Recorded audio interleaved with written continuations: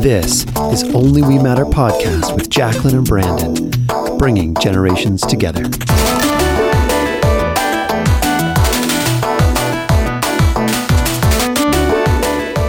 Welcome back to Only We Matter podcast with Jacqueline and Brandon. We are here on this lovely January, the last week of January. Can't believe it. Can't believe it. I feel like it's been steady. It's been a steady month. It's just steadily gone by. You know, it hasn't been slow. Slow and steady wins the race. Hasn't been fast, but it's been going. You know, I've been working from home. I think I've gone to the office once. Wow, maybe really? Twice. Okay, maybe cool. Twice. I forget. I need books, so I have to go get them. I don't have those bookshelves here. And so that's what we do. But here's the thing. You're in Calgary, I'm in Edmonton, but for both of us, it's been a very mild winter until now. Until this past weekend. Yeah, this exactly. Weekend, it hit us like a ton of bricks. So no one's going outside. No one's outside. Okay, well, you say that, and yet we see runners here. Oh yeah, in no minus doubt. 16 weather, and I'm like, Yep. Okay, nuts. You're running, and Bill's like, I'm a runner, and I could never do that. Yeah, Like so hard. I don't get it either. But we are thankful because yes, we have like a deep freeze type weather happening, but no snow. You know, it's cold here, but we haven't had like blizzards. Yeah. To accompany the deep cold. So, I mean, I'm thankful for that because we really have had a mild winter in that regard. We've had some snowfall and blah, blah, blah. But yeah, really, it's just been cold. So you dress warm, but you can, if you're inclined to, you could still walk if you wanted to. It's not like you're trudging through deep snow or anything. Exactly. Yeah. And with this time of year comes lots of darkness. And then in the middle of this darkness now, Bell started this really fun thing called Bell Let's Talk Day, which comes on Thursday, January 28th. And it is a time when really I feel like they started stirring up lots of discussion about just talk about your depression, just talk about your anxiety, get it out there, and talking being that main thing. Like I remember former Olympian Clara Hughes came through and did a huge tour of Canada, right? And that really impacted our little town of Vegreville when she came through, and it was a big deal, and it really got mental health awareness out there. And of course, they donate money for every hashtag on that day as well. 5 cents. 5 cents every time. 5 cents a hashtag. And do you know, like, this is year 11. Wow. For Bell Let's Talk. That's crazy. I didn't know it had been that long, but they say on their website that they began a new conversation about Canada's mental health in September 2010. Yeah, and I feel like it started really a tidal wave of conversation with that. And so this is an example of a company doing a really good thing for our society, for our culture, and for Canada. And so today on the podcast, we'll have a psychiatrist on. We are so thankful to have one on. It is Dr. Daniel Lee. He will be on. He is of Edmonton. We'll introduce him a little later. And so stick around for that a little later. But before we get there, we want to talk a little bit about our experience of mental health and our worlds. And so just to start for me, like I remember when my first time going to a counselor was. Okay, there's a retreat center for pastors, and I've been super skeptical at that point of counseling, and I'm like, well, I don't really need it. I have mentors in my life. I have all these other avenues. And so when I talked with them about it, going into counseling for health, just for my own sake as a pastor, I guess, I just told him, I was like, I'm skeptical of this, like of any counseling. Like I don't know what it is, and I don't know if it'd be helpful, and just kind of scared of it. And he said something really helpful. And so my counselor said, just think of it as a helpful conversation. And so I did. That's what I thought about, a helpful conversation. So 3 times that week I went in for a helpful conversation on a I can't remember if it was my sabbatical or when it was, but maybe it was before that. And it was so helpful. Then I left after each time, like realizing something and journaling about it, and it changing the course of my life. And so Wow. I haven't done a ton of counseling, but when I do, it's with this one counselor and at that one location. And then Nadine and I even did one marital counseling session, and it was just a helpful conversation around where we're at in our marriage. And so I was super skeptical of it. And yet in the end, it was this very beneficial thing for me that I think was very useful. When we first got married, there was a gentleman, and I can't remember his name now, but he said that as part of their marriage plan, they once a year go as a couple for marriage counseling, whether they need it or not. Yeah. It's just part of the plan. They just do it once a year, and they just go and just be proactive about it. Some years there's stuff to talk about. Some years there isn't, that's come to the service. And I thought that was really cool. I thought that was really neat. I think, Brandon, you've really touched on it. I think there's such a stigma against counseling that we need to, even now, and, we talk about Bell and their initiatives about Let's Talk, and there's so much more openness about mental health now, but I still feel like there is a stigma against counseling. Mm-hmm. And I think we need to get over that. I think it can be like we are saying, a proactive, healthy conversation. But there are lots of people that just need more support, and they need people who really understand the psychology or the physiology of our makeup, or how things are going, or we really need to get over that as a society, and embrace it and encourage it. It's the unknown that like makes us so scared, or like if we could just have a little bit of awareness about why am I feeling the way I'm feeling right now, it actually goes a long way to realize, oh, I'm feeling this way because of XYZ, right? Because it's so dark this time of year. Just that one fact alone, where I'm not getting enough sunlight in my life, vitamin D and all the good stuff that comes from the sun, that you realize, oh, I need light for my mental health. Even that alone has been so profound for me to be like, okay, I need as much sunlight as I can. I need to make sure my blinds are open on the winter days. I can't let it be dark. Exactly. And I know that I need that to make sure my mental health is good. And so just a little bit of awareness has helped me go a long way. So that's where counseling comes in. Just a little bit of awareness can go a long way. Yeah. And just to have those tools, like you said, right? Like just proactive tools that we may not have thought of, like a light, or, sitting by a window when it's sunny. I mean, I do actually, my office is pretty light, you can tell, but when I just need that extra boost, I am headed to the room that has the most light, the most direct light into my room. And I am there, and I pick up all my stuff, not my desk, just my computer. And I go and work. And I'm there, and I make my phone calls, and I settle in, and, it's not in my office, but it becomes my temporary office for sure. Yeah. No, that's really good. And, the sad part about mental health is that, like, the shame of it, where and it makes you feel that way too. When you have poor mental health, you just don't want to talk about it.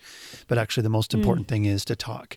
And I think that's been the most significant thing of the Bell Let's Talk stuff, is that it just fosters conversation. It makes us brave enough to say, wow, our culture saying I can talk about it. Maybe I should talk about it. And if you're listening today, like, yes, talk about it. Like, reach out to somebody. You can reach out to us and just talk about it. And that makes a world of difference. The ones who finally to be heard, and the ones who succumb to their mental health, whether it's suicide or whatever, is like, in the end, they didn't have an opportunity to speak out. That their mental health stopped them from it, and maybe nobody reached out to them, and it hit them in a final way that's really final, where they felt really silenced or isolated and couldn't even talk about their condition. But as we begin to talk about it, it exposes the darkness to the light. Yeah. And even that helps us to get out of whatever we're in a little bit, to be able to go, and maybe you need to go to a psychiatrist or a doctor to talk about this and as well, and receive the right treatment in the midst of this. But one of the first steps for us and the average person would be, let's talk about it. Yeah, let's just start the conversation. There's myths around it, right? I mean, one myth is that people with mental health problems can just snap out of it if they try. Yeah. Like, just figure it out. Like, seriously, just start being positive in your communication.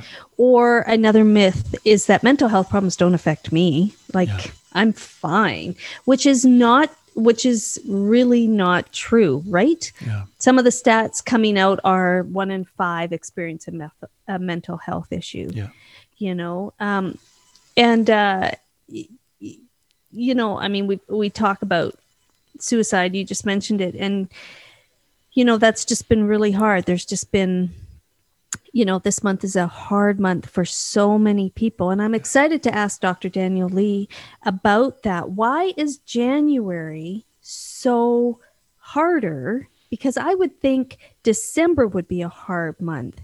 I mean, we've just gone through COVID over Christmas with nobody around. Yeah.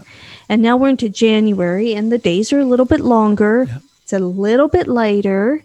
Might be colder, but not so much snow. So why January? Yeah. Why? I just want to know. And I think our listeners on some level want to know just a little bit more too. Why? And that little bit of awareness can help us to get through January, February when we have those downtimes, and to, something. That's why we really focus on New Year's resolutions, whether we know it or not. It's like those just get us through January or get us through half of January. We might not follow through in February, but it gives us something to actually work on ourselves for the first part, so we actually get through it, and so I'm excited to talk to Dr. Daniel Lee and so let's welcome him in now. Well, as the clinical head of psychiatry in Edmonton, Dr. Daniel Lee provides physician oversight for strategic planning and operations of addiction and mental health services in Edmonton. Across the developmental spectrum from child to adult to geriatric psychiatry and inpatients to community, he is dedicated to investing in leaders and empowering coalitions of mental health teams to innovate solutions. So Dr. Daniel Lee completed his Bachelor of Medical Science, Medical Doctorate, Psychiatry Residency, Master's in Psychiatry, and Research Fellowship at the University of Alberta. And what I love about Dr. Daniel Lee is he also then, in the midst of his leadership, continues his inpatient practice at the Alberta Hospital in Edmonton and sees outpatients there as well. He's a recipient of a couple of awards. One was an Edmonton Regional Award for Physician of the Year and the Alberta Medical Association's Compassionate Service Award. But then on the other side, Dr. Lee, you are a member of China Education Medical Aid Services, a Christian NGO, and have developed personally and professionally by partnering to do joint conferences with China almost annually since 2001. This past fall, you did one completely online, which was new for you guys as well. Exactly. But then also in the midst of that, you're deeply involved in your local church community and Bible study fellowship, and that. Combined with your career path is admirable. And then on top of that, you get energized by mountain biking in the summers and skiing in the winters. And that's, we had joked a little before, but it's true. It's good for your mental health as well. So welcome to the podcast, Dr. Daniel Lee. Oh, thank you. It's such a privilege to be here. Thank you for what you're doing. Wow. I'm so impressed. I don't know which one I want to dive into, and that's not even why you're here. But when I read your bio, I really loved all your accomplishments. But I was so intrigued with your China Educational Medical Aid Services, and then you brought it home. that you're involved in your local church community. So we are just so honored that you would take time out of your busy practice to help us this week when we are talking about mental health. Oh, well, thanks for this important topic. And I have to say that my life journey is just been, I've been so blessed by the grace of God, and only by his grace do I follow in his calling. So I'm surprised at what he has done. And so it always catches me off, and I just am full of gratitude. Yeah. Wow. Well, that's like number one, right? With mental health, is it? Gratitude? I don't know. Yes, that's a huge part. It's interesting how the Lord has put these things in our lives, and scientists are discovering it, and certainly we need it as physicians to practice. So in the midst of that, then, like we've talked about, then your Christian faith, and yet your psychiatry and your practice and leadership there, but there's sometimes a bit of a tension between Christianity and mental health. How do mental health and the Christian walk work together? Yeah, it's a great question, and the beautiful part is that the theology of that actually starts right with we are to love the Lord with all our heart, our soul, mind, and strength, and to love our neighbors as ourselves.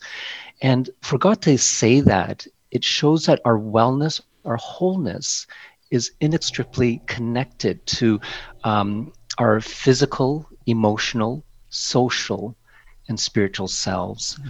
And so there is an interconnection between all of that. So whenever someone is struggling, for example, in the hospital, we always look at those 4 areas, that same model. Actually, there's safety first, and then biologically, is there any medical illness? Are they sleeping well, eating well, taking care of their physical concerns? Psychological health, and issues there. Then there's the social and connection aspect. How is that? And the community aspect how is that in their wellness? And then the last part is their spiritual and cultural components. So, that's a great way we combine that together. Yeah. And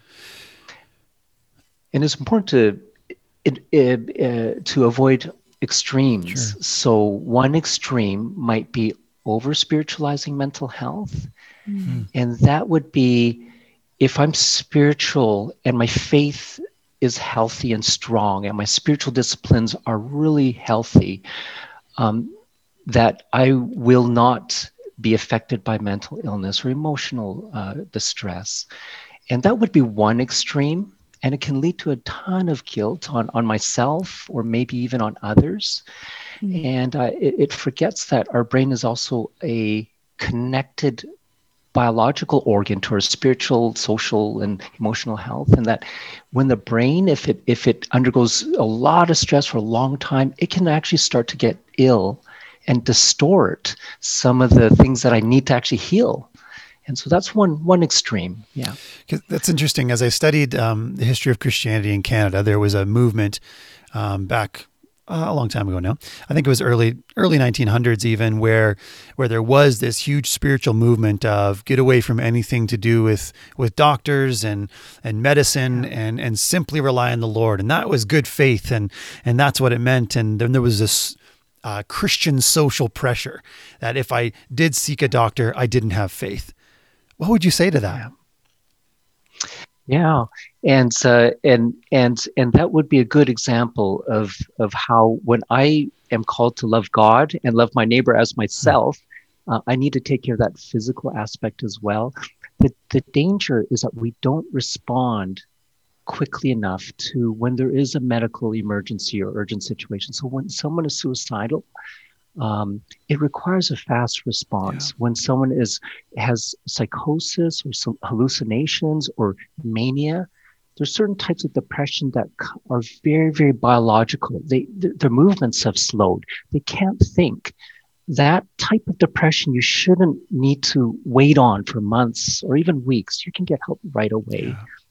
The other side of that is that as Christians, we are so blessed because when we go through these difficult emotional challenges, we have the presence of God in our lives. We have the Holy Spirit speaking to us. We have beautiful promises, that provide a richness to that healing process. Yeah. Oh, that's really good. Well, many of us make bad decisions and have regret. What can you tell us about the physiology of living with deep regret? Yeah.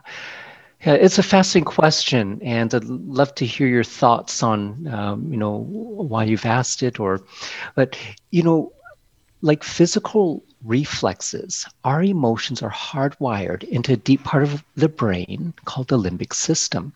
And every emotion has three components hardwired: the feeling, an adaptive thought or value, and an action urge.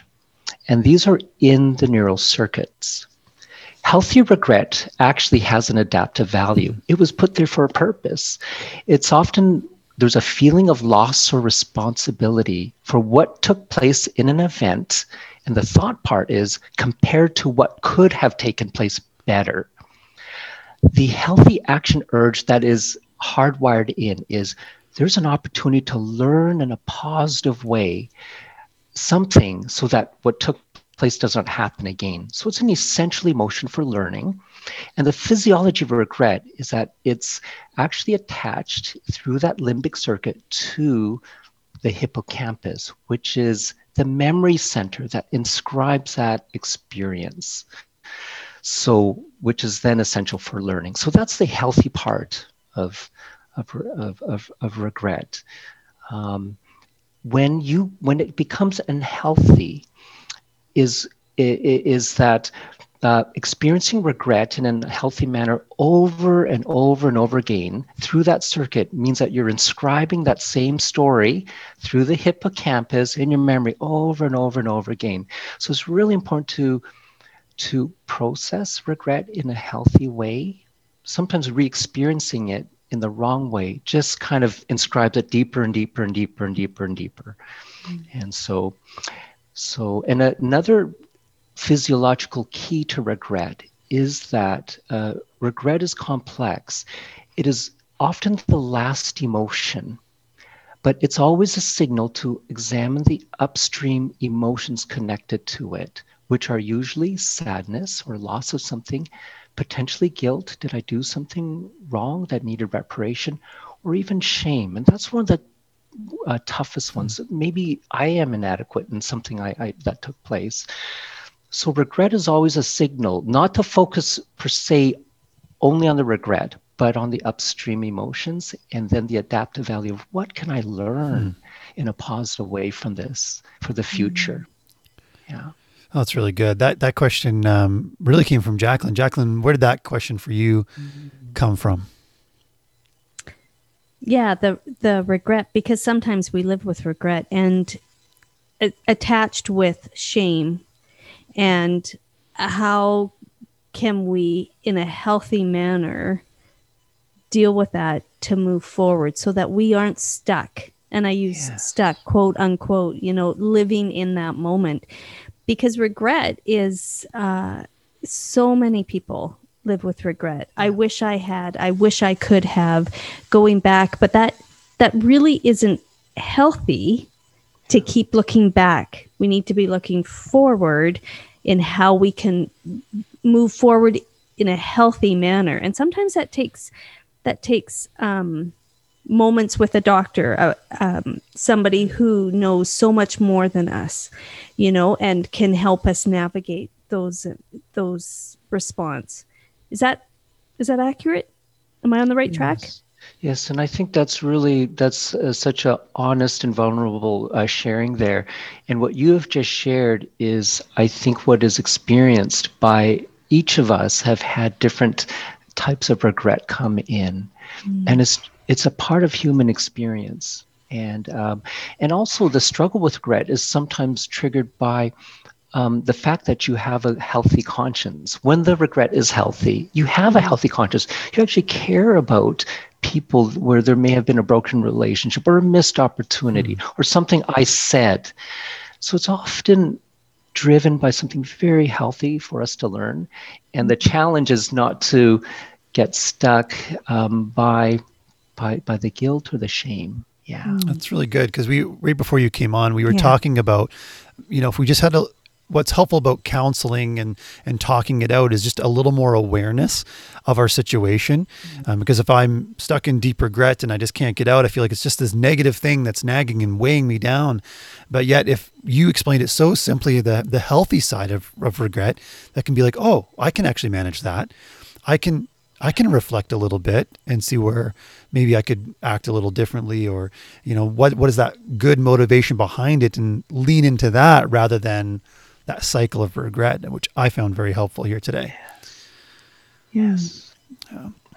Well, I don't want to keep you too long, Dr. Daniel Lee, but also what are maybe like one or two things that we can try to help relieve some regret, or maybe you have something to share about this mental health week in general, that tips we can do to help ourselves and our neighbor.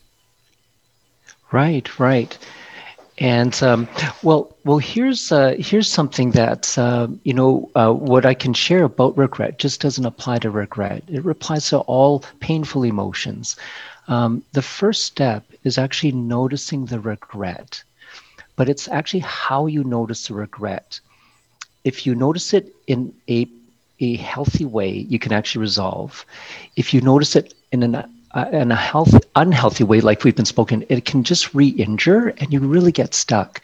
So the parts are this.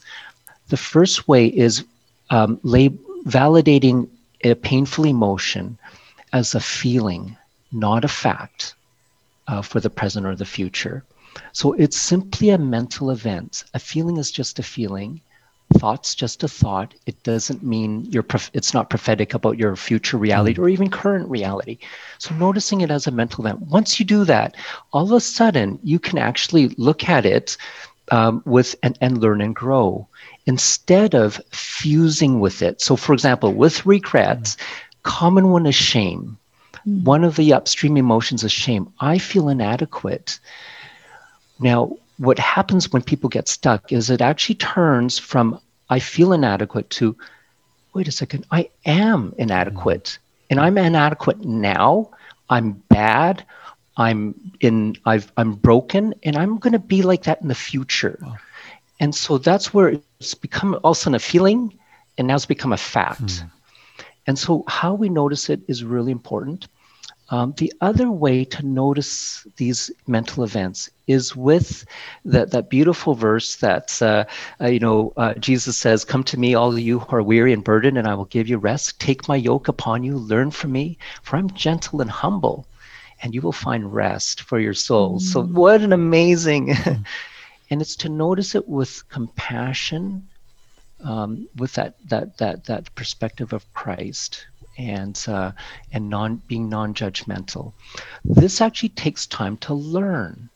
So it's because unhealthy regret becomes a learned pattern that's stored in the hippocampus.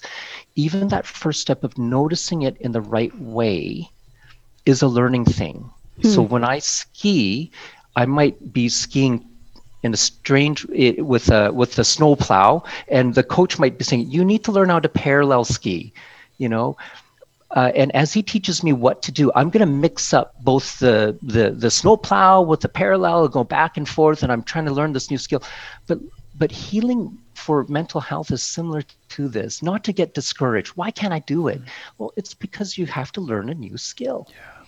And so that's one first step. And then once you notice it, well, then you can work through it with other ways. I'm listening to you, and there's so many things going through my mind. But one of the things is, as you talk about learned behavior, our response framed with regret and shame is that when you're trying to move forward in a healthy manner, my observation is that you default to those emotions, like you're saying. So you'll see a text come through and you'll go, "Oh no, like it's just going to be bad. This is just not going to be good." But you don't know that because you haven't actually read the text. But It's the default because you haven't quite worked through that unhealthy moments of regret or shame, and you haven't come really to terms. Is that accurate, or am I like way off base? No, that's a good way to put it. And as you work through, it's always important to remember that even though you have worked through it, sometimes you think, well, it seems to be coming back. I still have that emotional, reflexual, neuroanatomically inscribed response. Don't let that fool you into thinking, oh, for heaven's sakes, that's my reality. It's actually a learning that needs to take place, and with repetition. So emotional healing and growth is like that. Once you notice something non-judgmentally as a mental event, then you working through means checking the facts, testing it out. And after you do that, you replace it with a wise thought and wise action. And that action piece is very critical because it allows you to practice very specifically what you will do every time that person emails you. And, and it is a little bit like learning a sports skill. Yeah. I've got to just learn it, but you will get, you will be able to learn something new and different. Yeah. I don't think many people think about like mental health as like, I need to develop skills, right? They think, it's either going to be in a good direction or a bad direction, and medication will help fix me or not. And it's great to hear from you today about there are skills we can develop and ways to develop the skills that can help redirect that and write new inscriptions on our memory to help us to react in different ways in the future. It reminds me too of the passage of scripture of old self, new self, that the old self will always try to come back. And Paul talks about wanting to, the old self, we get rid of it, but it wants to come back and it'll haunt us. And that sounds very similar actually to what you were saying. And then the practice of meeting with God, that old self goes away. And in this case, maybe something similar happening. Mm-hmm. Dr. Lee, this has been amazing, and we are so conscious of your time and that you have freely given this to us and our listeners today. We just like a heartfelt thank you for just investing in our podcast and sharing your wealth of wisdom and knowledge for our guests for mental health. Well, thank you for having me on. I love the work that you're doing. Keep it up. And perfect. Thank you so much. Thank you. Well, that was Dr. Daniel Lee of Edmonton, and he's actually a part of my church. We didn't talk about that too much, but he's a part of the church that I'm a pastor at, and it's been a pleasure getting to know him. And he was one of the first people that welcomed me, actually, and that's what I've loved about him and his heart is he's as much for Jesus as he is for anything else, and such a gentle man. So yes, he is. Yes, he is. And what? Right? Like who wouldn't want to go to him? Absolutely. Like just so.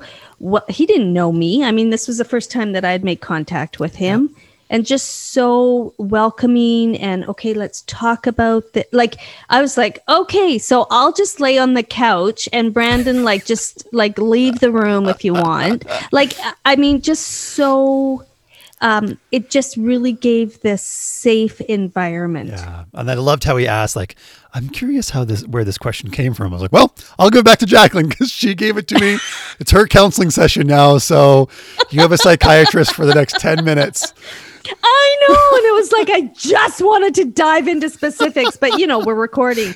But in all honesty, I mean, what I'm talking about are things from my own life that I'm dealing with regret and shame and that those moments of default, which just goes to this very negative place, which is so not healthy, and how to retrain our brain to think differently. Yeah. I don't know what they're going to say. They could actually be saying a thank you text. Yep. They could actually be saying, you looked great today, or how are the kids, or it could be, I loved your podcast. I got that text.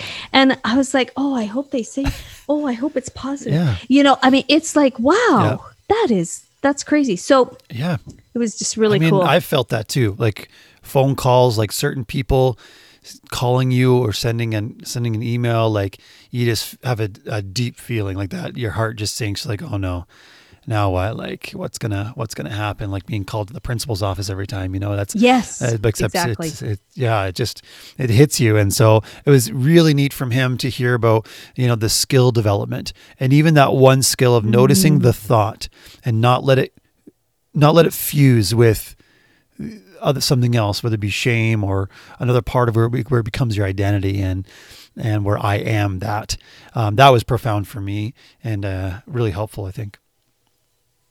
Yeah, well, we are so excited to be able to talk about just mental health this week. Let's just keep talking. I mean, this is, Bell Initiative for the end of January here in Canada, but the reality is it doesn't stop on Friday or Thursday night. This is a conversation that can go all year. And so let's do that. Let's keep talking. And, for those that just need a listener, I've seen this go around social media, but the truth is we'd rather listen to your story alive. Yes. Than not. That's right. So, just like reach out and private message us. You can find us. Absolutely. Us. And if you're whatever region you're in, you can, there's probably going to be a mental health line that you can either phone or text. And we're going to put that up on our social pages this week, and make sure you have the lines for Alberta and to know where to connect there. So yeah, talk. Let's talk. And if you're in the Edmonton region, and anyone can call this Zone Access 24/7. It's mental health help in crisis, urgent situations, or to get advice about being connected to the right resources, you can call 780-424-2424. And for the province, you can call HealthLink 811 or the mental health helpline 24/7. That is 1-877-303-2642. Hey, we're trying to build each other up, not ignore each other, here on Only We Matter podcast with Brandon and Jacqueline. Thanks for listening. Hit the subscribe button and keep the conversation going.